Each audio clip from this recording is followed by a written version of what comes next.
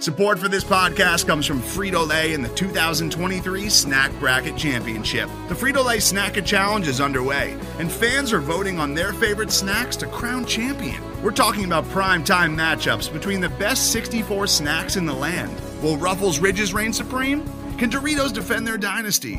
Or will Smart Food use their smarts for a surprise upset? Only you can decide. Get in on all the action for a chance to win up to $1,000 or a year's worth of snacks. Let your snacks be heard. Just go to fritolaysnacket.sbnation.com to vote and enter for a chance to win. No purchase necessary. Sweepstakes ends April 3rd, 2023. Void where prohibited. Year's worth of snacks awarded in the form of 52 coupons, each good for one bag of chips. See official rules at fritolaysnacket.sbnation.com. Drag up that diesel.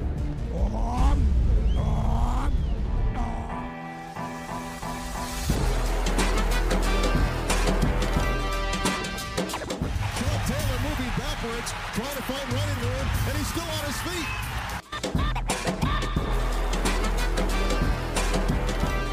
Good hold. He's got the first down to the 40. He's gone. The 35, the 30, the 20. He's gone. He's gone. Touchdown, Washington Redskins. What's good? Welcome to the Big Pen Podcast. I'm your host, Denton Day, at Denton_Day, and we are back with some football. Got a game to preview. The football team hosting the New York Giants. We got fans at FedEx Field for the first time this weekend. That'll be the case.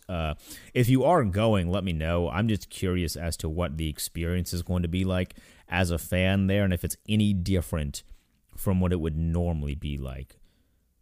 Let me rephrase that. How different it will be, because obviously it will be different. And we can make all the jokes about nobody actually going, but I just mean like the process of actually getting there and all that stuff, like all the weird details that most people don't care about, I'm kind of interested in. So if you're going to the game, let me know. Hit me up on Twitter at Denton_Day. This is a big game for our team. This is effectively what I'm considering the make or break game of the season. If we are very serious, and Ron Rivera seems to be, but if we are very serious about going for the division, this is a football game you have to win. So I'm going to go ahead and loosely call it a must-win football game if we are serious about contending for the NFC East. The Giants are better than their record states because they have one win, and that win was against us, and that win was against us because we went for 2-1 for the win. A decision that I still stand by. But the Giants are a bit better than their record states, yet still, if you're losing to a 1-7 team as you are claiming to be a team that is going for the NFC East title, losing to a 1-7 team, making them 2 wins, and the only 2 wins being against you, kind of negates all realistic hope that you have for actually competing for the division title. So this game, as far as that goes, is very, very important. There are a couple things that I want to see. Before we get into the actual game, though, obviously want to point out Terry McLaurin, captain, well-deserved, with Landon Collins going down with the injury. Terry getting the nod as a captain, very well-deserved. Love Terry McLaurin. I think the post-game speech following Dallas had a lot to do with it, but excited to see him in that captain role as we move forward with the course of this season. I have a very interesting stat, though, as it relates directly to this football game. This is kind of the make-or-break stat, I would say, of the football game. The first team to score 4 touchdowns wins. Straight up.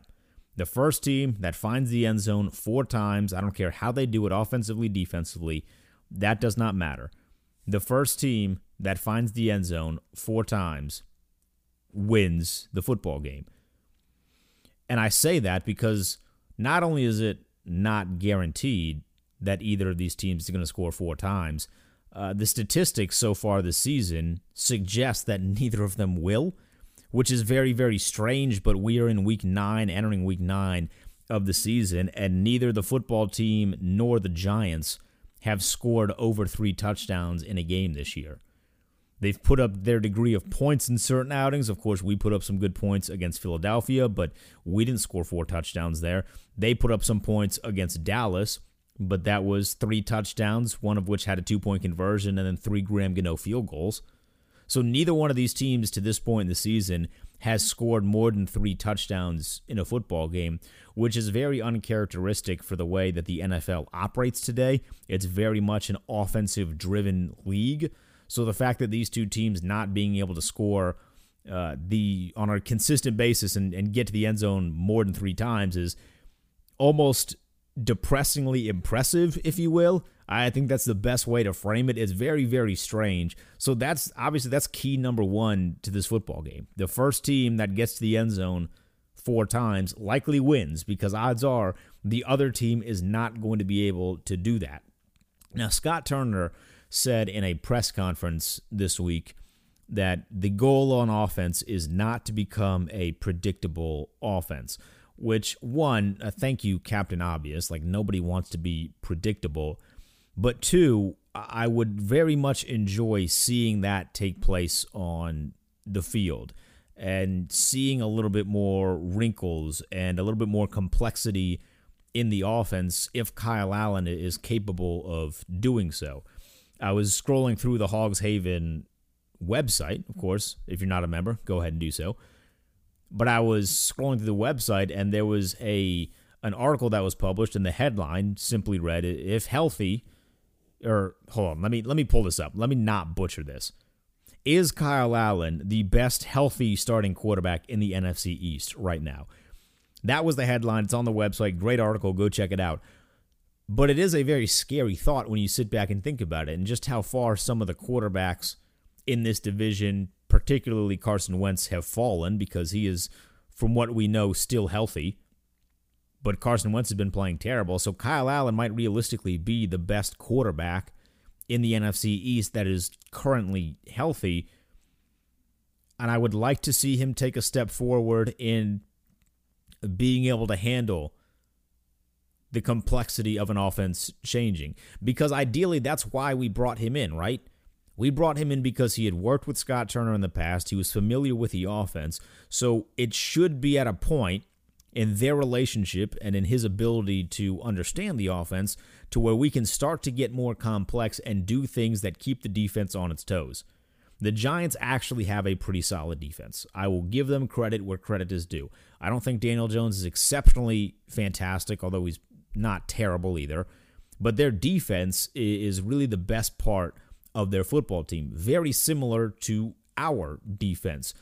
Obviously, I would still take our defense over their defense, but we can't just beat around the bush and hide the fact that their defense has been exceptionally impressive. Dexter Lawrence, Dalvin Tomlinson, and Leonard Williams, that's a very strong group at their defensive line.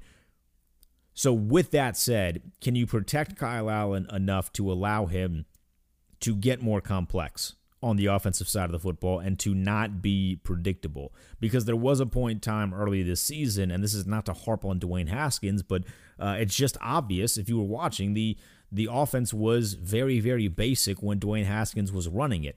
Well, if Kyle Allen is the guy that knows Scott Turner, is supposed to be the guy that knows his offense, it is about time that we continue to grow the offense and see a little bit more wrinkles, whether that be in the run game or the pass game. Continue to take deep shots down the field. Obviously, we had the success last ball game. I was going to say last week, but we had a bye week last week. But against Dallas, we had the successful deep shot to Terry McLaurin. I want to see more of that. And I feel like in week 9, we should be past the point where I'm getting on this microphone and not complaining, but crying to see more deep shots in this offense, and yet we are still not doing it on a regular basis. We aren't taking the deep shots that I would say I am comfortable and happy with. Like, I want to see the ball pushed down the field. It doesn't always have to be a go route, right? Like, I am perfectly fine with a 17-yard deep end. Like, I want to see more of those in this offense. Attack the secondary and keep them on their toes. The Giants secondary, with the exception of James Bradbury, not very impressive, at least on paper. I mean, Jabril Peppers is a fine player, but definitely a player that we can exploit. They got a lot of pieces outside of the front half of their defense that our offense should be able to take advantage of. Now, here's big question number 2. And I think we're going to learn a lot about Ron Rivera with the answer to this question. Because what was one of the biggest harps, and there were plenty, But what was one of the biggest harps on Jay Gruden's tenure here in D.C.? The team always looked flat after a bye week. Ron Rivera, much more of a hard-nosed head coach. From what we have seen so far, again, going back to the Terry McLaurin video in the locker room, it sure seems like the culture is changing within the team, but I would like to see that actually play out on the football field. I want to see this team firing out of a bye week, like shot out of a cannon, bat out of hell.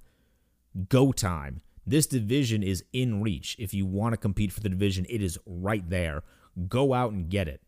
If we fall flat again after a bye week, it's going to be a little alarming. So we need to absolutely avoid that at all costs. And I think we will. It's one of the things I'm more optimistic about as we enter this week.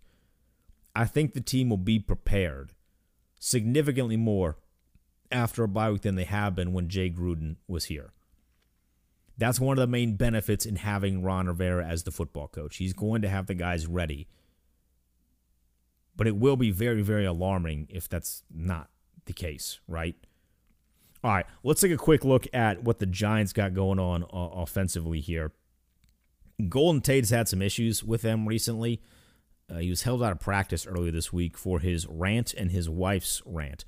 Never a great thing when the wife gets involved on the internet in attacking a team.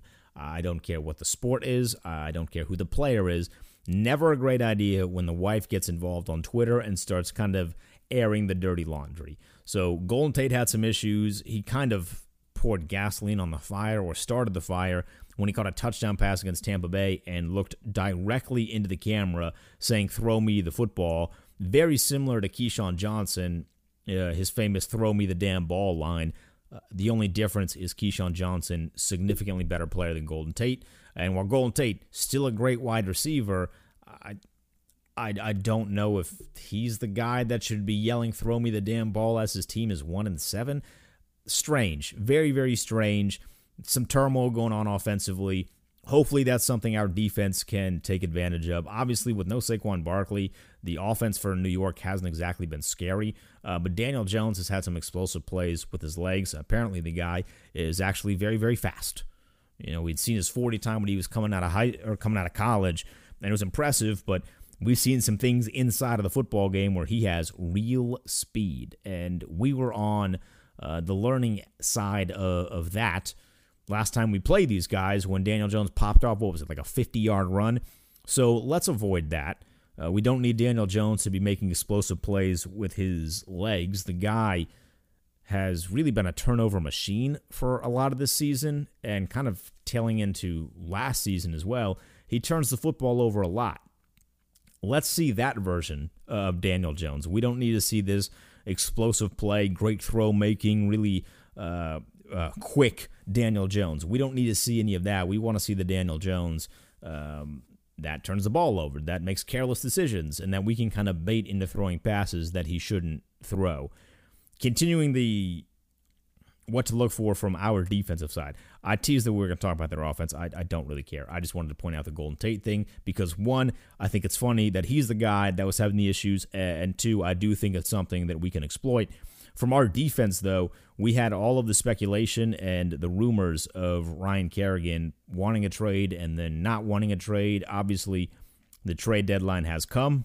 The trade deadline has went. Kerrigan is still a member of this organization, and thankfully so. I think keeping him now was probably the best decision. I don't think there was a real market for a defensive end at the time when he sort of made his trade request public, if that even was real. That aside, I'm anticipating kind of an angry version of Ryan Kerrigan. We know that he wants to play more. I hope that Del Rio is going to use him more. But what he has been doing so far in his limited amount of snaps is exceptionally efficient. I mean, the guy has played significantly less snaps than almost every other one of our defensive linemen, the big-name defensive linemen, and Kerrigan is second on the team with 4 sacks. So if he's taking advantage of his limited snaps, I would like to increase the snaps a little bit, hoping that still kind of takes place, if you will. in terms of the production stays consistent percentage-wise with the amount of snaps, and hopefully we see him continue to kind of cause havoc, whether it be on third downs or first and second downs. Ideally, in a perfect world, I don't want Chase Young and Montez Sweat, either of them, off the field on third downs. That's just my perfect scenario. I want those two guys in particular on the field on third downs. Montez Sweat is leading the team with 5 sacks. He has been an absolute beast so far this season. So I want Young and Sweat on the field as much as humanly possible, but I do understand you have to rotate Kerrigan in and out. So in the limited snaps that Kerrigan does get, hopefully we see him take advantage of those, as he has already proven to do so far this year. But this is a game that I think Chase Young is going to break into the box score once again. And when I say break into the box score, his numbers statistically sacks-wise, 2.5 sacks, pretty solid for a rookie. A lot of the stuff that he has been really successful at this season, it doesn't show up on the box score. He's creating havoc in the backfield. He's blowing up plays that do not make their way onto the printed sheet of paper after the football game. But this is the game after a bye week where I'm anticipating that those plays that he is making that don't show up in the box score will eventually start showing up in the box score. I'm expecting a tackle for a loss, hopefully multiple, a sack, hopefully multiple, batted down ball at the line of scrimmage. I'm expecting that the great things that he has been doing specifically against Dallas and New York, because he had a good game against New York the first go around. I'm just expecting all of the great things he was doing in those 2 outings to eventually make their way onto the box score. I had the bold prediction that I thought Chase Young was going to have double-digit sacks in his rookie year. We're halfway through, he has 2.5, but I'm still standing on that prediction. I think eventually, when you do the right things, the plays will eventually come that, again, show up on that box score. And not that we care that much about the box score, but I do enjoy being right. So I think that these are going to start to occur more frequently, and this is kind of the good day where we'd be able to see it. I don't think the offensive line for the Giants is fantastic by any stretch of the imagination. So maybe flip Young and Sweat a little bit more, because it seems like when you're facing the quarterback, Chase Young is generally on the right side and Sweat is on the left side. I'm not opposed to switching them and kind of freaking out the offensive line a little bit. So one play, you're dealing with Montez Sweat if you were the right tackle, and all of a sudden Chase Young is the guy that you're matched up with. I think they're different players enough to where it could kind of mess with the flow of the game from an offensive line perspective. So that's something I would love to see, getting a little bit more wrinkles on the defense in terms of what you're doing as a pass rush, where you're bringing pressure, but you don't have to bring 5 or 6 guys. You can just freak them out a little bit to where the pressure will naturally come. And final thing on defense, please, a lot more Cole Holcomb, less John Bostic. That's all I'm asking for. I want Cole Holcomb on the field as much as possible. I still think John Bostic is a fine football player, but I want more Holcomb and less Bostic, and I am very excited to see what Cameron Curl can do, getting a real opportunity to start. I think he has made the best of his opportunities on the snaps that he has gotten so far this season. Excited to see what he can bring defensively against New York, and hopefully make some plays, maybe come down with a turnover or 2. All right, final thing, switching gears to the offense. We're not going to put a bunch of ads in this podcast because we're just kind of getting through it. Switching gears to the offense, we've talked briefly about how Scott Turner said that we want to get less predictable on offense. I agree with that. I want to see the ball distributed to the playmakers.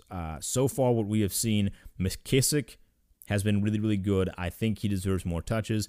Gibson was awesome against Dallas. Terry McLaurin was awesome against Dallas. This is my weekly give Terry McLaurin the ball more spot. Got that out of the way. Continue to give him the football more. And I think very recently, while I don't want him getting a majority of the targets, Logan Thomas has stepped up to the plate. I like the way that we have utilized Logan Thomas over the past few weeks. He stepped up. I applaud him for doing so. I think he should be rewarded for doing so. So get him the football more. It is my understanding, not confirmed, but my understanding that Steve Sims Jr. is going to be available to play. He's been practicing this week. I don't know to the extent at which he will be available to play, but him practicing is a positive, so let's get him the football more. What does he add to the offense? What dynamic does having a quick guy in the slot add to what we have going on offensively? Obviously, the wide receiver 2 spot still very much up for grabs. That has not changed from the start of the season to now. There are guys that have made some plays. Isaiah Wright has made some plays. Cam Sims has made some plays. Dontrell Inman has made some plays, but Inman is not the answer at wide receiver 2 moving forward. So what can Steve Sims Jr. provide to the offense, and can he take that spot, go up, reach it, grab it, and snatch the wide receiver 2 spot?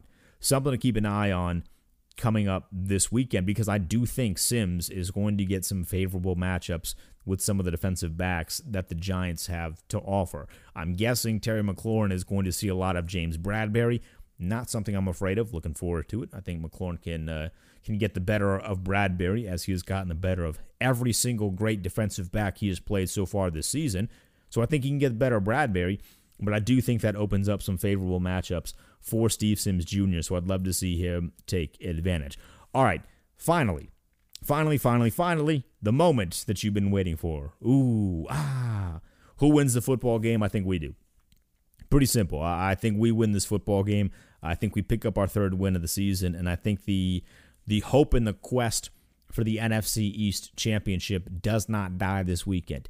If we lose the football game, I think it does, and I think we need to drop the facade that we are actively competing for the NFC East crown. But I do think we are victorious. I think we beat the Giants, and I do think we score more than 3 touchdowns. That could be bold, but I'm going, we'll go 28-24. The football team victorious over the Giants. That's the official prediction. I'd love to hear yours at Denton_day on Twitter. Looking forward to seeing our guys back in action and seeing what we do after a bye week.